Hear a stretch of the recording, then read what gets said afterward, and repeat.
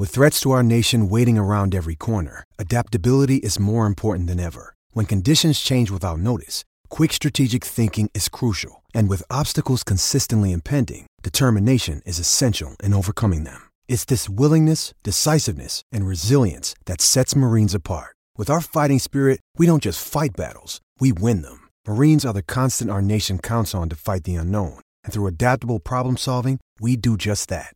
Learn more at marines.com. And a very good morning. I hope we're live. I think we're live. Technical issues aplenty this morning. I think Matt Dunn's struggling with his microphone, so when it comes to it, Matt, you better make sure it's worthwhile, all that technical engineering to make it work. Every word counts, Matt. Every word counts. And I'm also joined by Jeremy Cross, Chief Sports Writer at the Daily Star. Great to have you with us, Jezza. Andy Dunn, Chief Sports Writer at the Daily Mirror. And Matt Dunn, well, football aficionado at the Daily Express. Delighted that you can join us for this week's Football Digest show. A pleasure to have you on board. And let's hope it's much more pleasurable than the experience I had, actually, sitting near Matt Dunn. So that made it entertaining. Last night at Selhurst Park. And Man United, at their latest goalless draw. I have to say, it probably puts a different context on Man United's season. Yes, they're still sitting pretty in second place in the Premier League, but it's now 14 points behind Manchester City. 4 hours and 45 minutes. I got my calculator out last night. Since they last scored a goal, 3 goalless draws in a row. Matt, you were there. Let's start with you. What did that tell us last night? What has this week told us about Manchester United and where they are in terms of under Ole Gunnar Solskjaer, where their progress is, where they're going? Well, I'll tell you what it told me last night is they may have been wearing barcodes up and down their shirts and shorts, but if there's a trades description act, people describing them as title challenges a few weeks ago will have a few questions to answer. They're clearly miles away from where they need to be, from where Man City are at the moment, and with no money available in the summer, which is the soundings coming out this week, that they're going to remain miles away.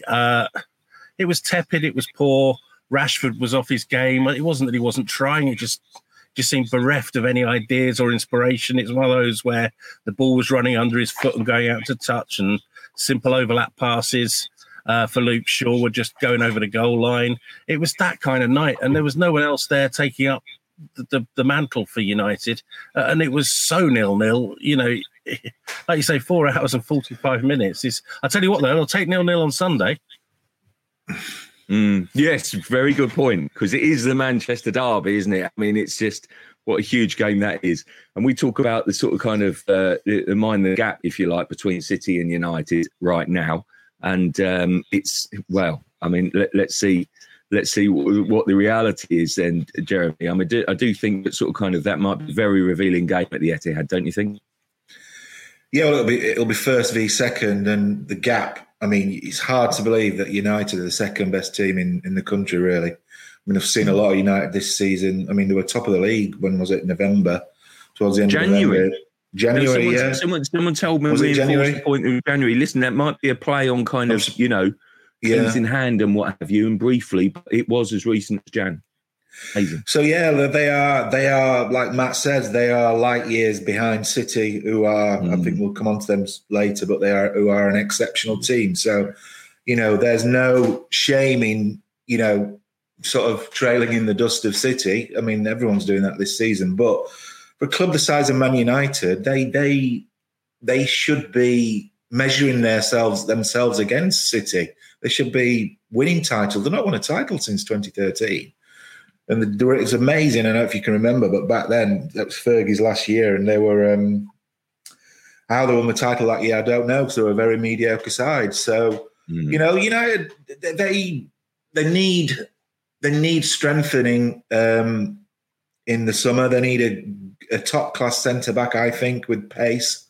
I don't think they've got enough pace in their defence, especially in the middle. And they need probably 2 world-class midfielders. I mean, the likes of Matic and Fred and McTominay aren't going to boss the biggest games of a season. they're not good enough in that. I mean, they're decent players, you know, but they're not title-winning midfielders that you need if you want to win the big prizes. So they've got a lot of ground to make up on City, and the problem you've got is ultimately that, I think we've said this before on previous shows, that City are probably going to dominate for the foreseeable now. So, you know, it's a big challenge.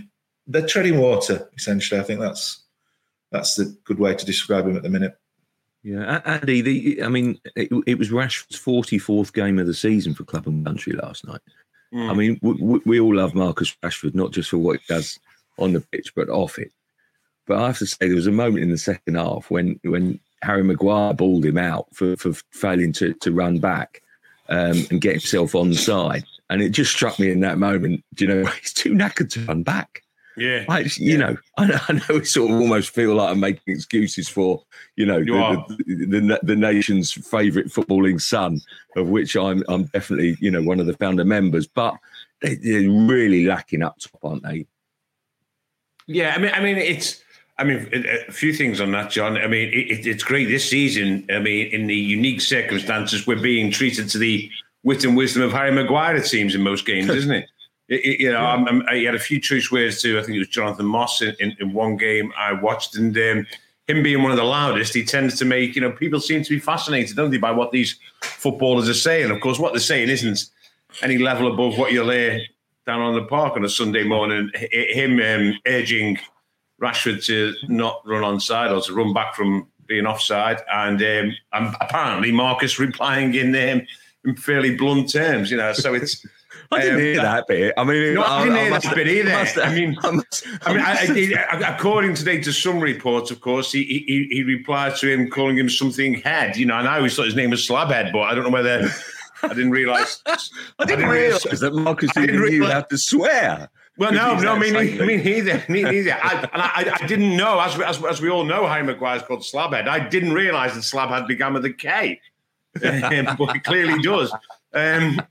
Anyway, we digress. But yeah, listen, Rashford, I mean, I don't really buy into the tired stuff personally. I mean, I saw that statistic that he's played 41 games for his club, isn't it? I think 44, if you include the England appearances. Which I do. And yes, he may be a little bit fatigued, I'm not sure. But what I do know is that Marcus Rashford, on the balance of his form over the last dozen or so games, you know, and sporadically he's been good in those games. But I think on the balance of his form, he's been slightly disappointing. And I think United fans will tell you that they don't think at the moment that Solskjaer is getting the best out of his attacking options. And I think that's a really big thing for Solskjaer at the moment. I genuinely think that he's in a situation now where, you know, last night, as soon as you put social media on after the game, it was, you know, the hashtag Ole Out was there again. And it is literally in, out, in, out, in, out. You know, I mean, but I think we all assume that he's got... He's had the confidence, the votes of confidence. He's had the confidence of the board. But I do think now if he was to let slip a top 4 position with 11 Premier League games to go, and the standard of this particular, take away Manchester City and the rest of much of a muchness, if he was to let that slip, then I think that would be fatal for his job. I really do. You know, there's no way they can not have Champions League next year. It looked a formality not long ago. You mentioned about not long ago where they were. Well, I'll tell you, 10 games ago, after 17 games, there were 7 points clear of Manchester City after 17 games. I mean, City had played 2 games less, but they were 7 points behind. Since then, of course, City have won every game.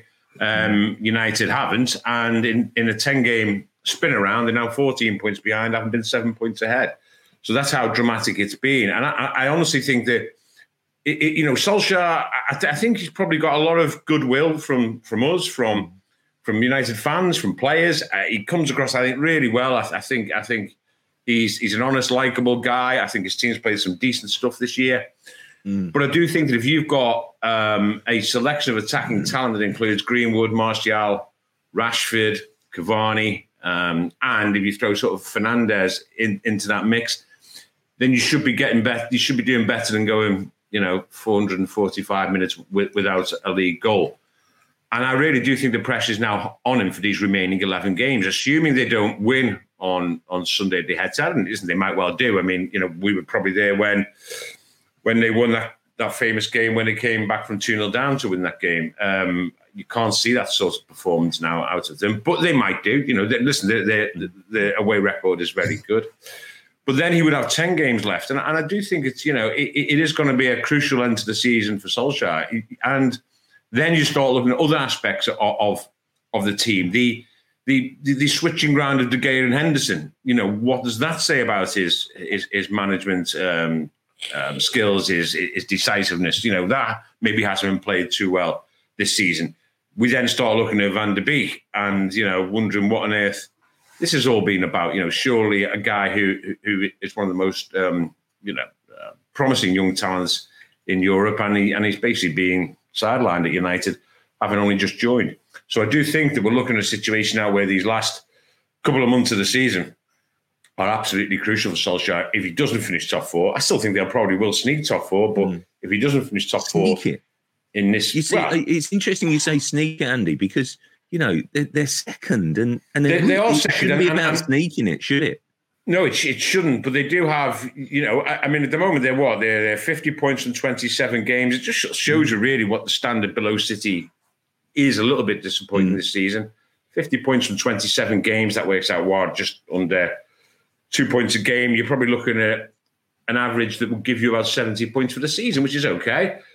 But, it's not world-beating. And the fact of the matter is that you would expect, and obviously tonight's game, Chelsea at Liverpool will be crucial, but you would expect Chelsea to, have a decent end to the season. You wouldn't expect Liverpool to carry on, now that they've probably got a bit of confidence back after that win at Bramall Lane on Sunday.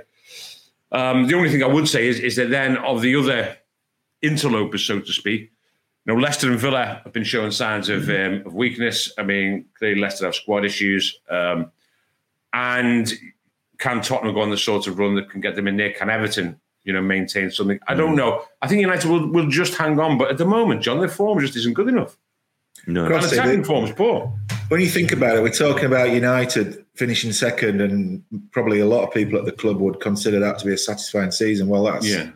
I mean, you're talking about Man United, one of the biggest clubs in the world, being happy with finishing second place in the league. It's just not good enough. No, How do they address that? Because the biggest thing for me is a centre forward.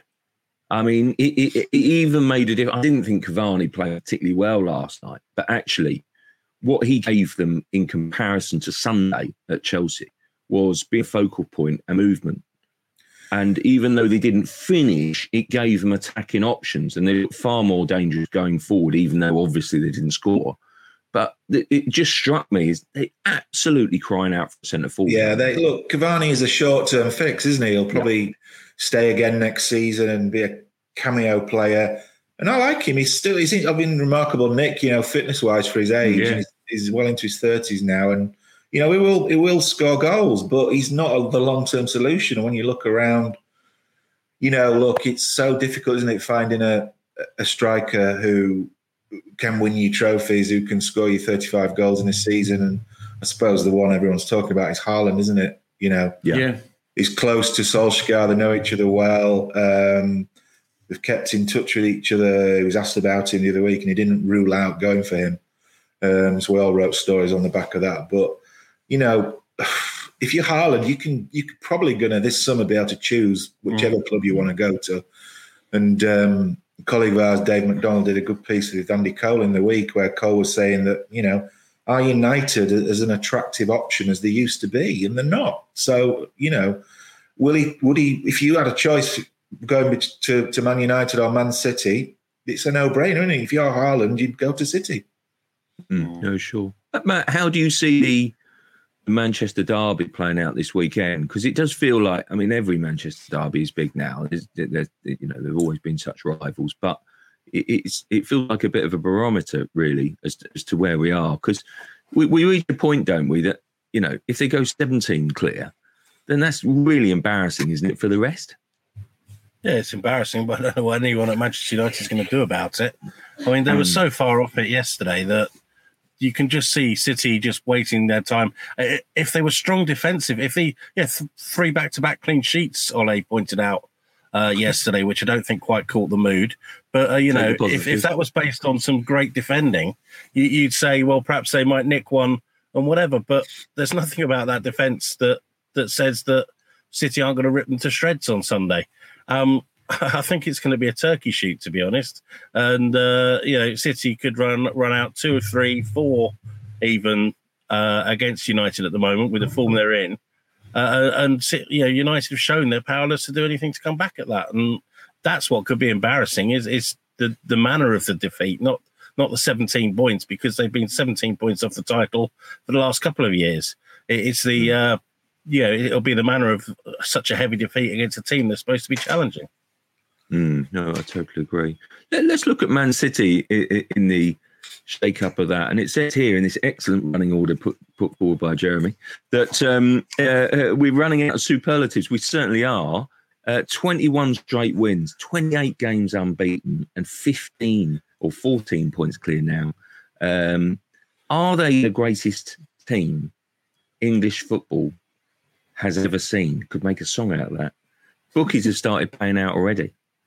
Now, where are they in the pantheon of great English teams or teams that English football has seen in the last few years, guys? Well, sorry, go on, Jez. No, it was funny because I said that on the running order because we were at the game on Tuesday night, and towards the end when they ran out comfortable winners in the end, scoring 3 goals in the last 10 minutes, but. We were just looking at each other in the press box saying to each other, what is the left to right about City in terms of how good they are? We'd literally run out of brilliant things to say about how sensational they've been. Well, I don't know. It's a debate that can go on forever, isn't it? Who is the greatest side? I mean, you could argue Arsenal, the Invincibles who never lost a game. That's one hell of an achievement. The United side in 99 that won the treble. I mean, we'll find out, won't we, in the next few weeks, simply because they're still on for the quadruple. It's not out of the question that they could do it. And if they do it, obviously it ends the debate once and for all. But I was leaving the game, actually, with a colleague, and we were discussing the fact that if they end up maybe with just 2 trophies this season, I mean, they've got 1 already, haven't they? And they're going to win the league, obviously. But you'd probably think, what a disappointing season it's been. They've only won 2 trophies, and that's the measure of how good they are, really. Most teams are killed for winning 2 trophies in one season. But if they don't win at least 3 this season, I think it'll be a bit of an anticlimax. So, we'll find out how good they are. What's so funny? No, it just is if they don't win at least 3, it'll be a bit of an anti. I totally get where you're coming from. But what does that say about the rest? The rest is amazing. It is amazing. But they're unstoppable. They are that good, aren't they? They're unstoppable. They can make 5 or 6 changes every game, and they're not weakened. We've said this before. They have such a massive squad of wonderful players, and that's been the difference this season. They've been lucky with injuries. I know that they've not had too many serious injuries, unlike their rivals. So. That's played a part. But yeah, they're a supreme side, probably the best side in Europe at the minute. But they have got to win the Champions League. That is the ultimate test of a team, winning the Champions League. And this is a wonderful chance for them to do it this season. If they don't do it, it'll be another crushing blow. Yeah, I mean, they've got to win something clearly. You can't even begin to even talk about them as being amongst the greatest ever teams. When they haven't won anything yet this season, obviously they're going to win the league, and you would have them as favourites to beat. That, Andy, you'd have a favourite to beat City. Sorry, go on. Yeah. Well, no, I was just going to say, when you say that, you mean they're a different team now, don't you, from the back-to-back teams, of a couple of years ago. It's a different generation, isn't it? Sort of thing, really, just to qualify. Absolutely, it's a changed team. It's an evolving team. It's a team essentially without Aguero, although, he did play on Saturday, the game I was at, looked miles off the pace. It's a game without Aguero, without Silva, without company. Yes, the team's evolved. There's no doubt about that. And, of course, you've had that hiatus where they were comprehensively second best to Liverpool last season. So, this is a different team to that extent. And obviously they need to win some. They will win the league. You would back them to beat Spurs in the Carabao Cup final. And then, see what happens in the FA Cup and obviously the Champions League. They can't be classed as one of the greatest ever teams without winning the European Cup. So that's that. And also maybe to be devil's advocate just a little bit, rather than a huge City loving. The more I look at it now at the moment, the Premier League, the more I'm looking at teams going to Manchester City or facing Manchester City and basically just giving up the game before they start. I mean, that sounds harsh, and I probably don't exactly mean giving it up, but basically talking or looking in terms, going out there and maybe going a goal down, and then not even then sort of attempting to get back into the game or being more adventurous until late on. It's that basically it's Manchester City versus, most weeks it is Manchester City versus a damage limitation 11 is what's being sent out there to face them. I don't think that can't afford to be, Solskjaer can't afford for that to be the case on Sunday. He's got to go there and win for obvious matters. United's a huge club and huge local rivals. The same when Liverpool plays City. But I do get the impression that literally City are facing teams now and they are presented with a challenge of beating a team that actually isn't there to try and beat them. Essentially, it would be nice if they did beat them. It would be nice if they nicked a goal on the break. Like West Ham probably had a couple of chances. They might have nicked something on Saturday. It would be nice if they nicked a goal on the break. It would be nice if they scored a couple of goals with only 20% of possession. It would be nice if they nicked one from a set piece like Wolves did. But essentially, they're facing City now thinking, you know what?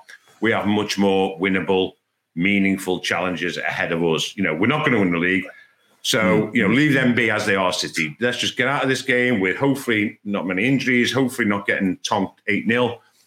And I think that does put a different complexion on the whole thing. And that's the way, I think it's an unusual season in that sense. I think that's always happened, but I think it's happening more so now. Having said all that, and of course, the other caveat, as Jeremy's referred to, is they've got an incredible squad. And while you look around most other squads, well, quite a few of the squads, I wouldn't say most, players are suffering, a lot of injuries. City, apart from obviously Aguero's returning from injury, De Bruyne had a bit of a layoff, and obviously Nathan Ake, who most people have forgotten actually signed for them in the first place.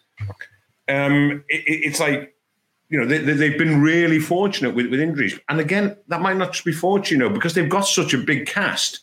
They're making 5, 6, 7 changes a game. Players are being kept fresh. They're being kept fit. So, that's, you've got to pay tribute to them for that. And also then the good thing from Guardiola is that he somehow motivates these players just incredibly, like guys who are being rotated come in and absolutely, their pressing game, their commitment is just second to none. And I wasn't there, but I'm sure Jeremy saw it against.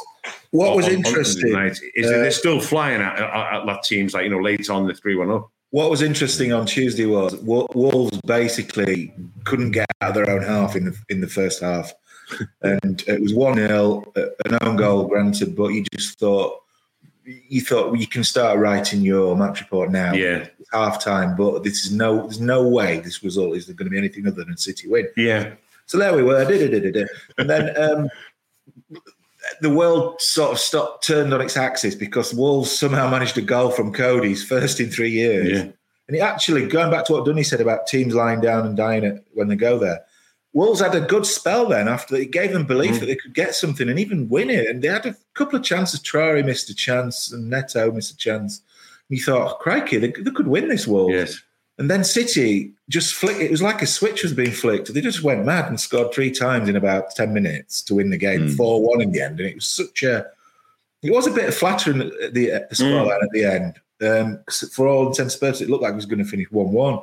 But it's like Wolves had basically equalised and poked a line with a big stick and angered City. And they just turned it on again. And that was the scary thing. They rattled in 3 goals just in a flash, really. But Dunny's right. Wolves were an example to other teams where you've got to be ambitious, show more ambition when you play City. Obviously, you don't want to get done 5, 6, 7-0. That's the dilemma, isn't it? Yeah. That's the dilemma. Yeah. Goal difference for teams can be very important come the end of the season. But you've got to be more dynamic with the ball when you get it. Yeah. I mean, Wolves, when they got the ball, they just lost it straight away. You've got to come up with a plan of posing a threat when you have the ball, 'cause you're not going to have it much, so you've got to make the most of it when you do have it. It's very difficult, granted, and But what was alarming as well for other teams was the one Guardiola was asked about in the build-up to the game the day before. He was asked about, how do you maintain this piece, the strength of mind, the ambition in the players, because they're just reeling off win after win. And he basically said, well, as soon as I see someone whose standards have dropped, they're out of the team. Mm-hmm. It was like, if you've been managed by a manager who's so obsessed with, winning game after game after game, it's quite alarming for the rest of the pack, basically. Yeah, it really is. No, he set that up, though, didn't he, when he chased for those 100 points after they clearly won the title a couple of seasons ago. Yeah. That was, no one was allowed to let up then. And the fact is, it's really easy to drop a player if you feel that he's not quite doing it when you've got someone to replace him, which is a luxury no other managers have. So, it's great. You need targets, Matt, though, don't you? You really do need targets. I mean, the best thing, when they won the league in the middle of beginning of April, he kept them going right to the final whistle to chase those points and everything, and got lots of that mentality into the players then.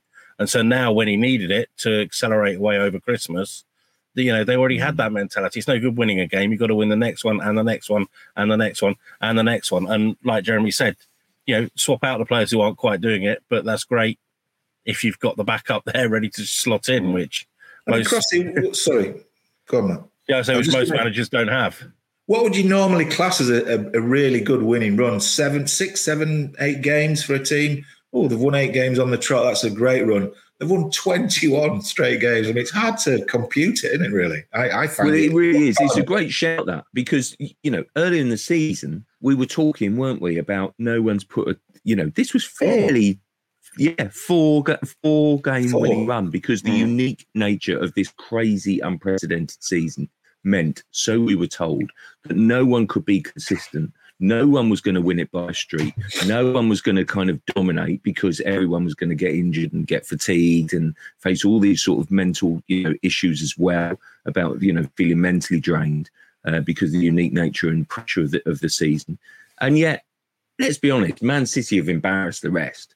I mean, Liverpool have had their own, particular issues, mostly at centre half, and some of that has to come down to sheer bad luck. Although then you have to question why they left themselves so short last summer, and there's particular issues. So there's no great, Man United, or again, you can argue, as we have been doing, a work in progress.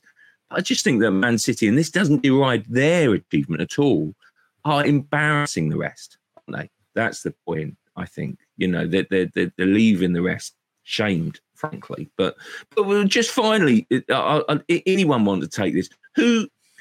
Liverpool at their best last season before lockdown, when they were sweeping all before them, no one could stop them. They were winning every single week against this Manchester City machine, this current Manchester City machine. Who wins? That's a good one. Well, probably Liverpool, I would have thought. If you've got... the one thing I do think about Manchester City is their defence, quite rightly, has won a lot of accolades, acclaim this season for what they've done. And absolutely no problem with that at all. But I do think it's a combination of they're not being as tested as severely as they have been in the past. Has this defence suddenly become, with the addition of Ruben Dias, a world-beating defence, or basically have they not got much to do? And, I would think that it's a combination of them both. So if you've got Mane, Firmino and Salah firing on all cylinders and sweeping teams aside, as they did against Manchester City, as they have done against Manchester City, and as they did to most teams, then that was an incredibly thrilling team at its peak. Then, it's a great game. And personally, I would back Liverpool in that game. But, I mean, it's a tough imaginary game to play. Yeah, no. The full Anfield makes a difference as well, Crossy. Yeah, you're right. Yeah, City have been intimidated at Anfield down the years, and obviously it was no coincidence that they won there a few weeks ago comfortably, but it was an empty Anfield, and we've all been there on noisy days and nights, and it makes such a difference. It really does. No, it's a very good point. Just before we finish this section now, we always welcome your questions, and there's a few good ones this morning, one about Arsenal, about Leicester, which we'll come on to. But Gary Wally asks, basically, just a final thought of Man United about Van der Beek. Shouldn't he play more?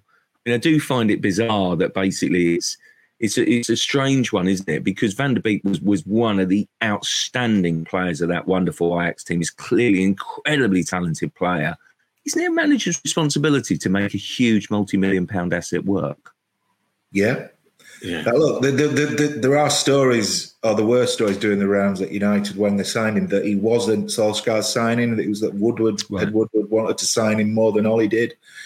And that would make sense when you've seen what's happened over the last 6 months, because this is a player who was, like you say, was instrumental in that wonderful Ajax side that's now been dismantled because all the players have gone elsewhere. But, we saw him play for Holland. If that player is good enough to get in the Holland midfield, then why is he not good enough to play for Man United?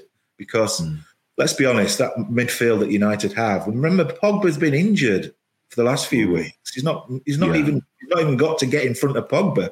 Pogba's created space in that midfield for someone to come in. McTominay, like we mentioned before, we've got McTominay, Fred, Matic in that midfield.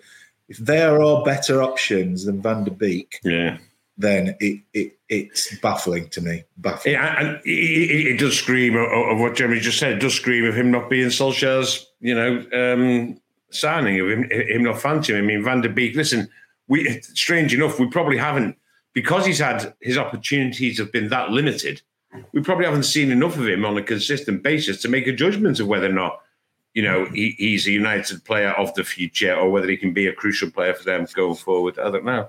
He might be better in big games than Bruno Fernandes.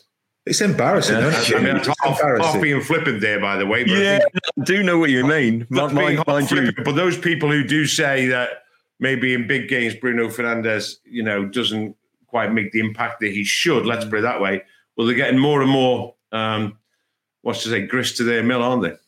Yeah, although I'm sure that Roy Hodgson will be flattered that you think Crystal Palace is such a big game. And I have to say, I say that with no sarcasm, simply because I was probably referring to the Chelsea game more than a Palace game, to be honest with you. But there you go. But I just, I do know what you mean. Although I have to say, I'm going to use this opportunity to write a continual love letter to Roy Hodgson, who I think does a remarkable job at Crystal Palace. He's got lockdown hair. He needs his haircut in lockdown. Yeah, he does. He does. But I just think I can't talk. What's going to happen? I don't know what's going to happen with Roy Hodgson at the end of the season. But I half think now, will he go? And if he goes, then I really, then I really think we should sort of kind of give him the send off that he deserves, because he and Steve Parish have made Crystal Palace a really strong Premier League team, a solid outfit, a solid football club. And I think sometimes that goes under the radar when they occasionally flirt during the season with a bit of a relegation scrap, but they never get sucked in. They won't go down. And I think Crystal Palace have long been established. And I think, frankly, people would do well to remember Carlton and Alan Kirbishley. But anyway, there you go. That's my rant over. We would get some lovely messages. And must say Annie Horton there saying, great to hear you all, Miss Sunday Supplement too. But Annie, you're always welcome on here. So let's move on, guys. And a very interesting point this week has been a lot of talk again about referees. Listen, it was thrown into new light, wasn't it? Again, about the after the Hudson-Odoi alleged handball at Stamford Bridge. I was surprised, frankly, that Luke Shaw, didn't get charged by the FA. I have to say, I was very surprised at that. I think referees would be disappointed, but I think it was deemed as a second-hand conversation. There's been talk this week about sort of, should referees be mic'd up so we can hear, from a broadcast sense, so we can hear a word they say. I spoke to a few referees this week actually on something, and they're adamant and insistent that basically the top level standards have never been better. I don't know where you all stand on that. It's an IFAB meeting tomorrow where the sort of latest instalment on handball comes up again. What do we think, guys, with referees? Are we I mean, Lee Mason last weekend at the Hawthorns, although, you know, the media didn't cover itself in glory when the co-com and it didn't seem to know that basically you couldn't re-hit the ball if you basically if you hit the woodwork with it, which wasn't a great look. What do we think? Referees, are we making too much of this? Should we be able to question, you know, without fear of them, you know, getting some stick over it on social media? Well, I mean, it all seems a bit swirling mess, Jeremy, doesn't it? Or Matt, sorry. Yeah, I was going to come in there. I think the problem with referees, and it's always been a problem, is we don't get to hear from them between the games. All we ever get to see them is when they've made a big blunder and we're under scrutiny.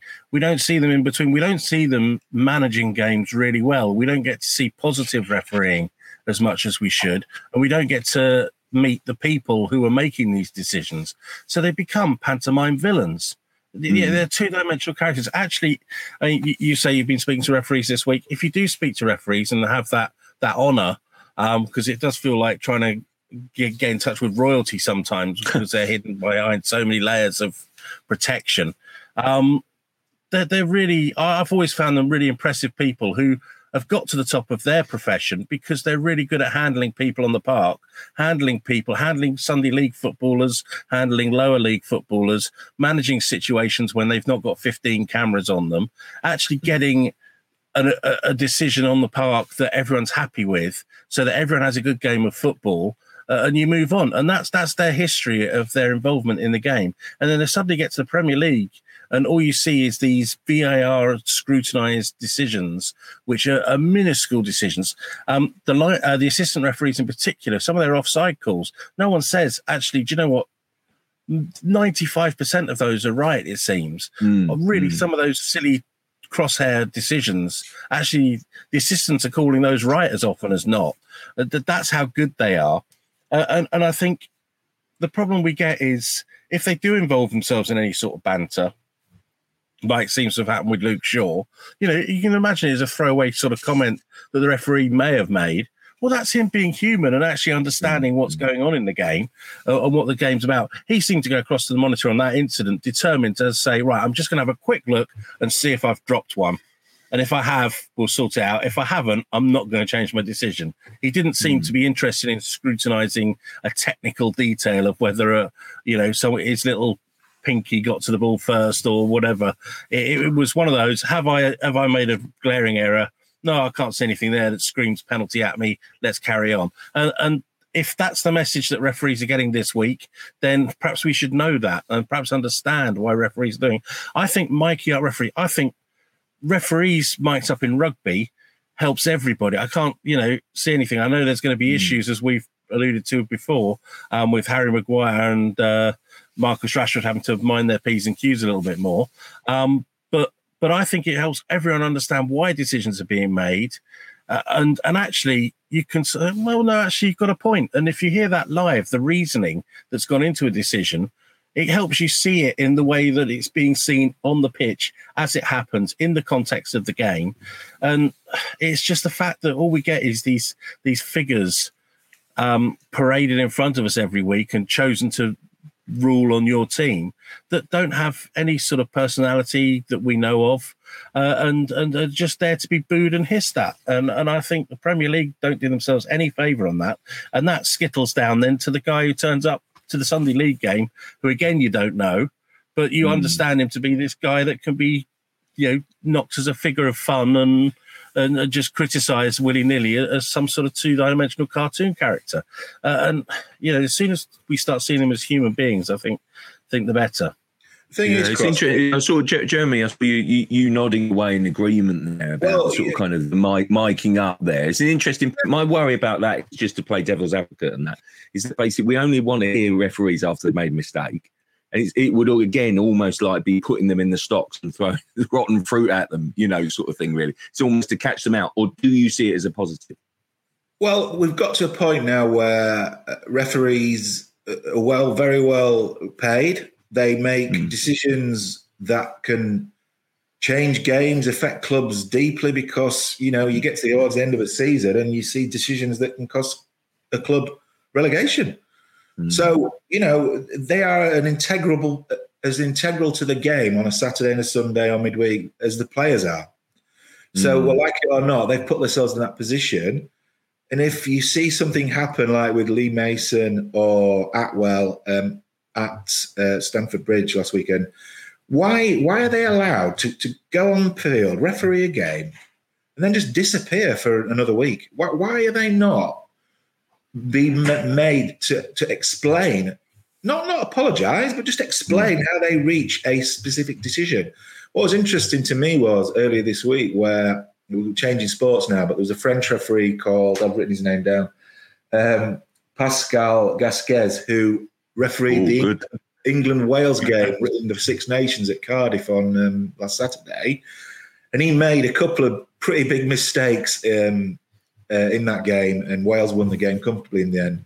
And he came out a couple of days later and basically said, "I'll hold my hands up. I got those. I've looked back at what happened, and I've got those decisions wrong." And I thought, fair play to you, mate. You know, you've come out and faced the music, and we never hear from these referees. They basically hide behind a wall of silence, and I don't think it's right, because there's such an important factor in a game.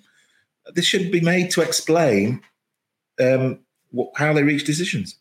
Yeah, he gains respect from that, doesn't he, Andy? From speaking out, from being honest. Not really, doesn't he? No, I couldn't disagree more with the lads. I could not disagree more. Why on earth should they have to explain themselves? As long as they make their decision honestly. Jeremy says they're well paid.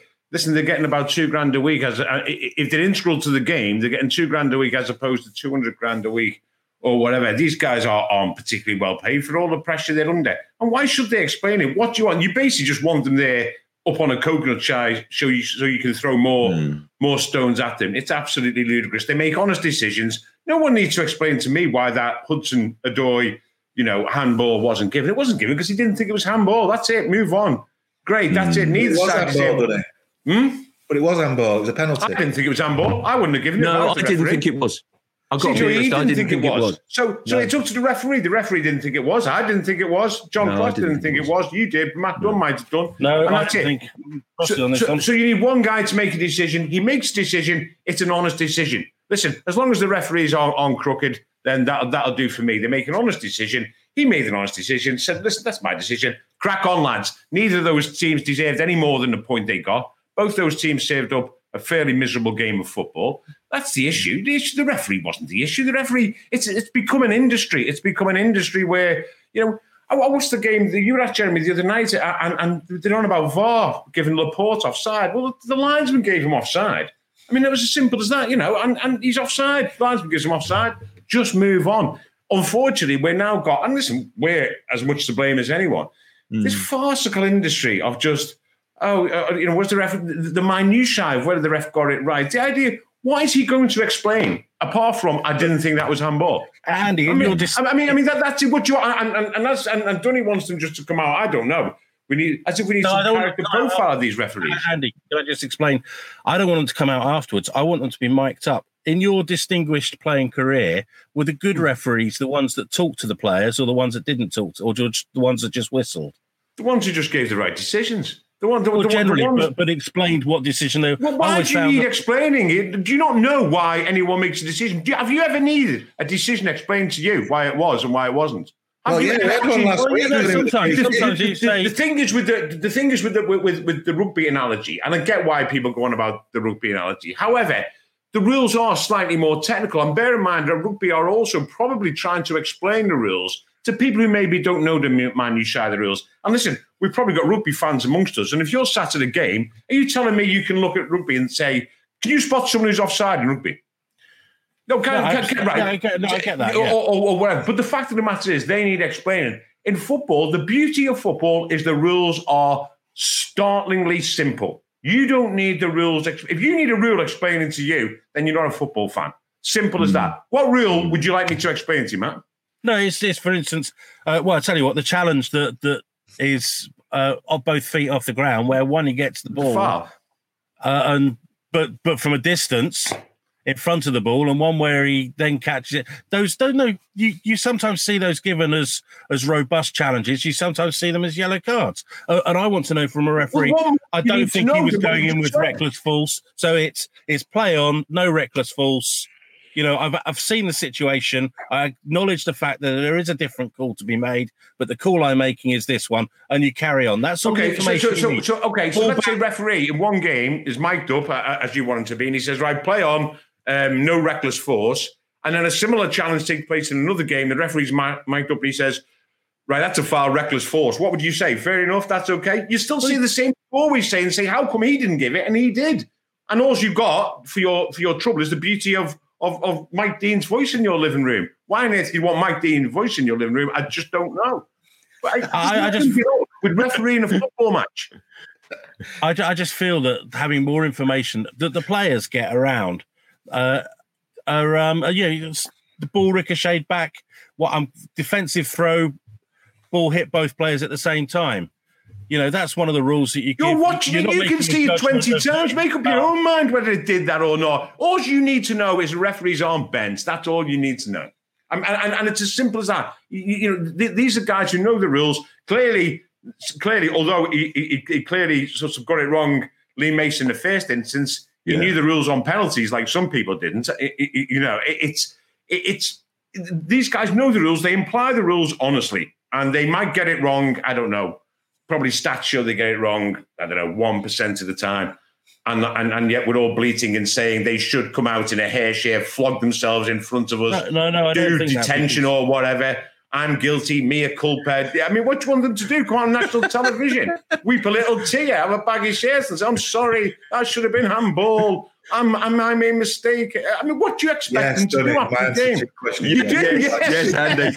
Come on, I'm guilty. Andy, why don't you Andy, I absolutely love your passion. I love it. But let me ask you this. I'll tell you what, where were the just down the standards? road here, right? Just down the road here, just along there, there's a street called Pillory Street, and they still have. It's called a Pillory Street because they've still got the stocks there, mate. Let's get them down there. I actually agree with you. The reason we want referee interviews is because of that nature, and that is my fear. And that is my fear also about their miking up being broadcast, because I do think we have a different attitude to referees, although that was slightly exposed. Last week in the rugby. But let me ask you this, Andy, because I actually love your passion. I love your views on referees. Where are the standards? Where are we now with standards? Because I don't think they're as good as say, the last generation, which was Housey, which was Webb, which was Clattenburg. I don't think we're as good now. Of course, where do we stand? Of course they are. Yeah, absolutely. Absolutely. I mean, remember, Clive Thomas, one of the great referees, giving goals, when that corner was taken, whatever. I mean, Peter Willis sending off Kevin Moran, when Peter Reid was 40 yards from goal, in that cup final. Listen, I don't forget, this was a time when, do you remember the good old days when referees had other jobs? We always, Peter Willis wasn't just a referee, he was a copper, as you would expect. David Ellery wasn't just a referee; he was a teacher at math school. He wasn't. Oh, okay. Same horse, different jockey. Peter Walton used to work at Specsavers. But they all had different jobs. But of course, the standards are good. I mean, the reason why we probably don't think standards are good is because they are probably under way more scrutiny than they've ever been under, particularly with VAR. Just quickly though, on the, half joking apart on the mic'd up fronts, there was. Do you remember listening to the guy he's now a referee here in the EFL, isn't he? And he got mic'd up in Australia in the A-League. Yeah, I didn't hear. What's his name? Jared or someone? Was it Jared or? I'm sure he's a referee now in the EFL. In Australia they trialled it quite. And they had one game where they trialled it, and I think his name's. I know it just escapes me. Someone will look it up, but I think his name's Jared. And I know he came over here to referee in the EFL, and it actually, joking apart, it's actually worked quite well. Well, do you know what? I touched on that this week with the referees chat. Really, it was just that basically. Do you remember the David Ellery one, Millwall Arsenal, when basically Ellery was mic'd up and Tony Adams gave him an absolute, volleyful of abuse, which was a classic, wasn't it? And now it was funny to hear actually that I heard Perry Groves talking about that, sort of saying, it's a little bit unfair because we didn't actually know that he was mic'd up. And I think it was Perry Groves anyway. Forgive me, Perry, if it wasn't, but I think it was. And then basically, sort of, and I was just kind of laughing about it because it's just like, well, you would have toned it down if you'd known people were listening, and that would have made it. I don't know whether they would change their attitude. I suspect they probably would on occasion, but not always because you're wrapped up in the moment. Did you see Steven Gerrard get sent off last night? Yeah. And there he goes up to the referee, pretty much, and then says you were bang out of order, but swears during the time he says you're bang out of order and is sent off. And that really is the stuff that I think you've got to stop more than asking referees to come and explain themselves. Managers going onto the pitch confronting referees, no matter how high emotions are running. Mind you, Rangers are about 120 points clear at the top of the league, aren't they? And he's still going on at half time saying you're bang out of order. So, and I think that's the sort of thing that needs to be stamped out. But let's move on, guys, because it was interesting this week. This week has thrown up more discussion about the Euros, hasn't it? And also England's 2030 World Cup bid. Blimey, what a government in supposed crisis. What do they need? Sort of tub thumping World Cup bid. So I don't know. What do we think, guys? Do the Euros still take place across 12 countries? I mean, obviously, the FA and UEFA have been quick to, have denied in over the last few weeks, haven't they? Let alone this week about sort of kind of it being staged in England. But can it really be staged? Bearing in mind we've kind of got the controversy over club players being released this month for World Cup qualifiers. Klopp says already that Liverpool won't. Is it realistic to have the Euros across 12 countries? Well, I spoke to UEFA this week actually, and had a long conversation with someone who works for them, and their view seems to be, and I think Matt mentioned this the other week, with the 12 different countries, it gives them a bit of flexibility in terms of should the virus have a spike in one particular place, then they can maybe move those games to a different country, as opposed to picking one country, for example, England, where you are basically putting all your eggs in one basket. So I suppose logically that makes sense, and no one can predict how this virus is going to go in the next few months. Thankfully, the numbers are coming down, but, new variants seem to be appearing every week. So I think they just want to give themselves some flexibility in terms of should circumstances go against them during the tournament. So I think they seem adamant that the 12 different nations is still on the table. And that's where we are. So they're making a decision as late as possible at the end of April, apparently. And we'll know by then. So it's a logistical nightmare, isn't it, for UEFA? Whatever they do will be criticised, that's for sure. We just have to hope that they do give the tournament the best possible chance of being a good one, with or without supporters. I mean, it's very unlikely we're going to get masses of supporters there. It may be that the guy who I spoke to at UEFA said it may be that the only fans that are allowed to go to games are the local fans in that particular place, which obviously makes sense. So, you would get a percentage of supporters inside stadiums. So, I think it'll go ahead. It'll be very different. And they can't lose the tournament because it's so valuable financially to the smaller associations around Europe. So they rely on it for finance. So, and it's their flagship competition. So it will go ahead. It'll just be very different. Yeah, no, it's an interesting one. And World Cup 2030, pie in the sky, Matt? I just think that we're going to have 5 host nations all guaranteed a place in the finals, because that's just seems ludicrous. It weakened the tournament when we had 2 hosts in the past, because it sort of unbalances the whole thing. And my fear is the only way they'll account for that and allow us to have all the home nations and Ireland in the finals is to suddenly have a 40-team World Cup final. And you're just thinking, oh my goodness, where's this going now? What is the point? It's going to last all summer. There'll be so many meaningless games that I just don't see how that works. And for all the reasons that none of us particularly like, a Euro spread over lots of different. We can't all say that it's wrong for a major tournament to be spread over 12 countries, but it's right for effectively 5 federations to host it. It's a shame because it would be great for us, but I just don't see how it's great for football. It'd be a fantastic party, but I just think some of the devil there's so much devil in the details that I don't think football will benefit. No, and it's not as if we're popular, unpopular worldwide or anything like that, for our sheer English arrogance, But there you go. But guys, go on. I just want to kind of introduce a couple of listener questions actually, which I referred to sort of earlier on. Really, one interesting one here from Ethan Henson. Have Leicester got a strong and deep enough squad to make the top four? Which is a pressing issue, bearing in mind just Leicester's travails of late. Who wants to take this? Probably not, I think. But they're obviously missing. They've missed Maddison, and now Barnes has unfortunately got a serious injury. So they drew last night with Burnley, which probably shows you how much they miss those two players. So no, they probably haven't got they don't have the strength in depth, but the teams around them are all dropping points as well. So they may well end up in the top four. I mean, they had a great chance last year, didn't they? And they were so poor after lockdown.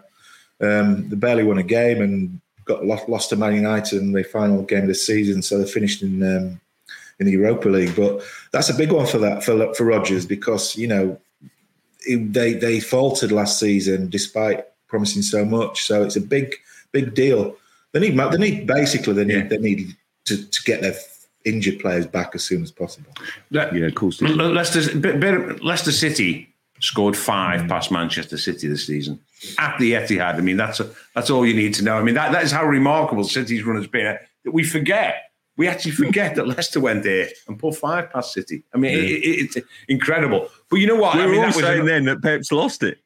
Well, it was. Remember, it was 5-2. But that was one of the great, one of the most remarkable, one of the most slightly bizarre counter-attacking results. And to me, I totally agree. I mean, they've been really, really cursed with injuries. So I really feel sorry for them.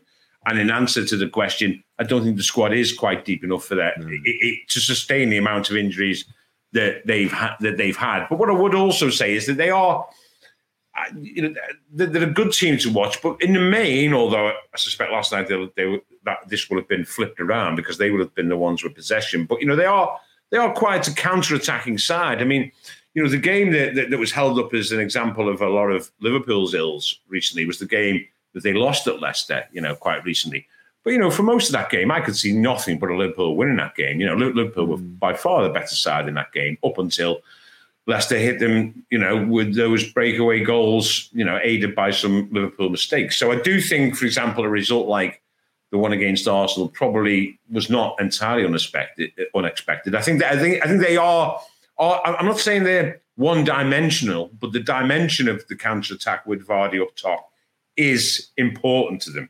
And if a few cogs in that machine, like Maddison or Barnes, and are out of that, the counter-attacking strengths, then they've got an issue. And in simple answer to Edith's question is they're probably not strong enough in depth to sustain a challenge amidst the type of injuries that they've got at the moment. Do you want to answer the Arsenal question, Crossy? Well, I was going to say, I know how much Matt loves Arsenal, so I was going to ask one from Kyle. Basically, can Arsenal make the top four? So, what do you think, Matt? Your affection for the Emirates. Arteta's one of the 3 best managers in the world, isn't he? So they're bound to finish in the top 4. No, I don't think they'll be anywhere near the top 4. I think they're too flaky. Europe. Well,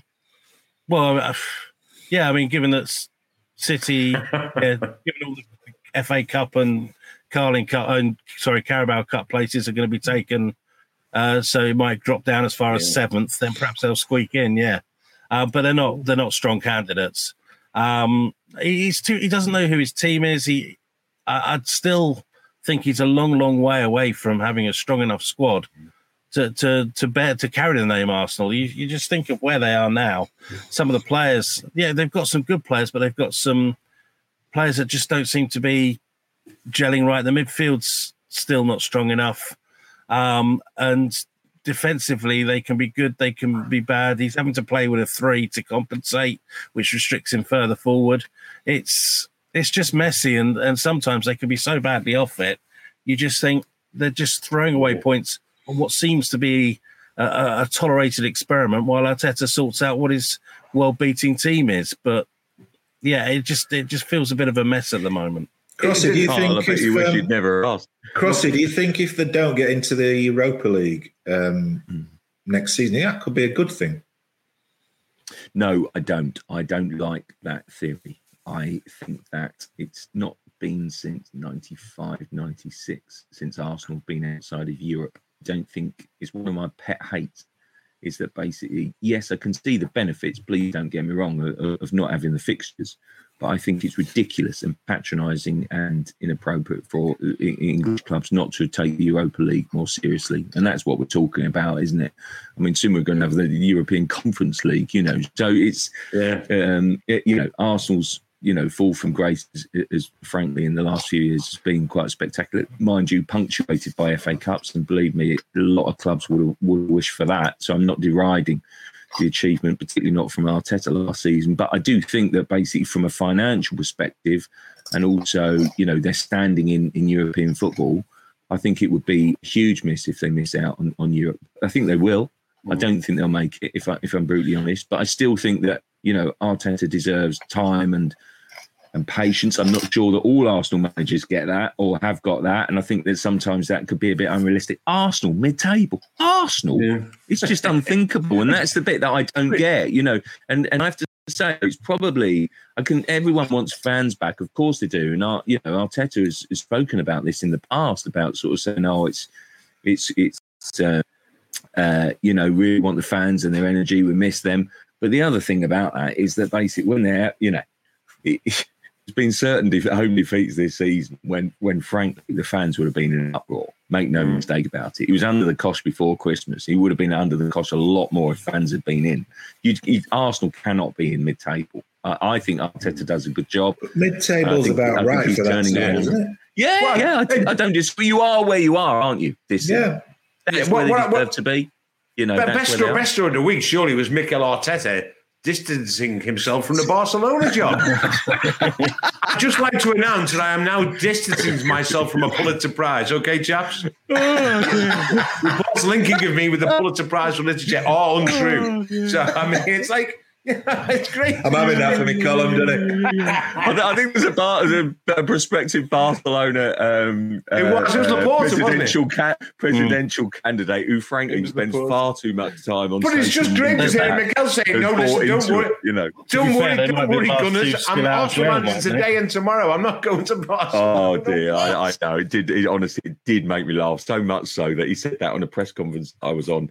I have to say, I didn't bother writing it because how can you write that? Come on.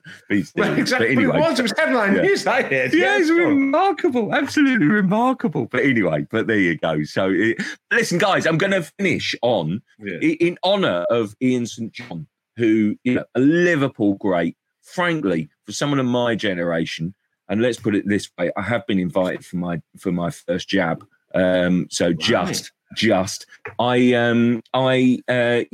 grew up basically idolising Saint and Greavesy.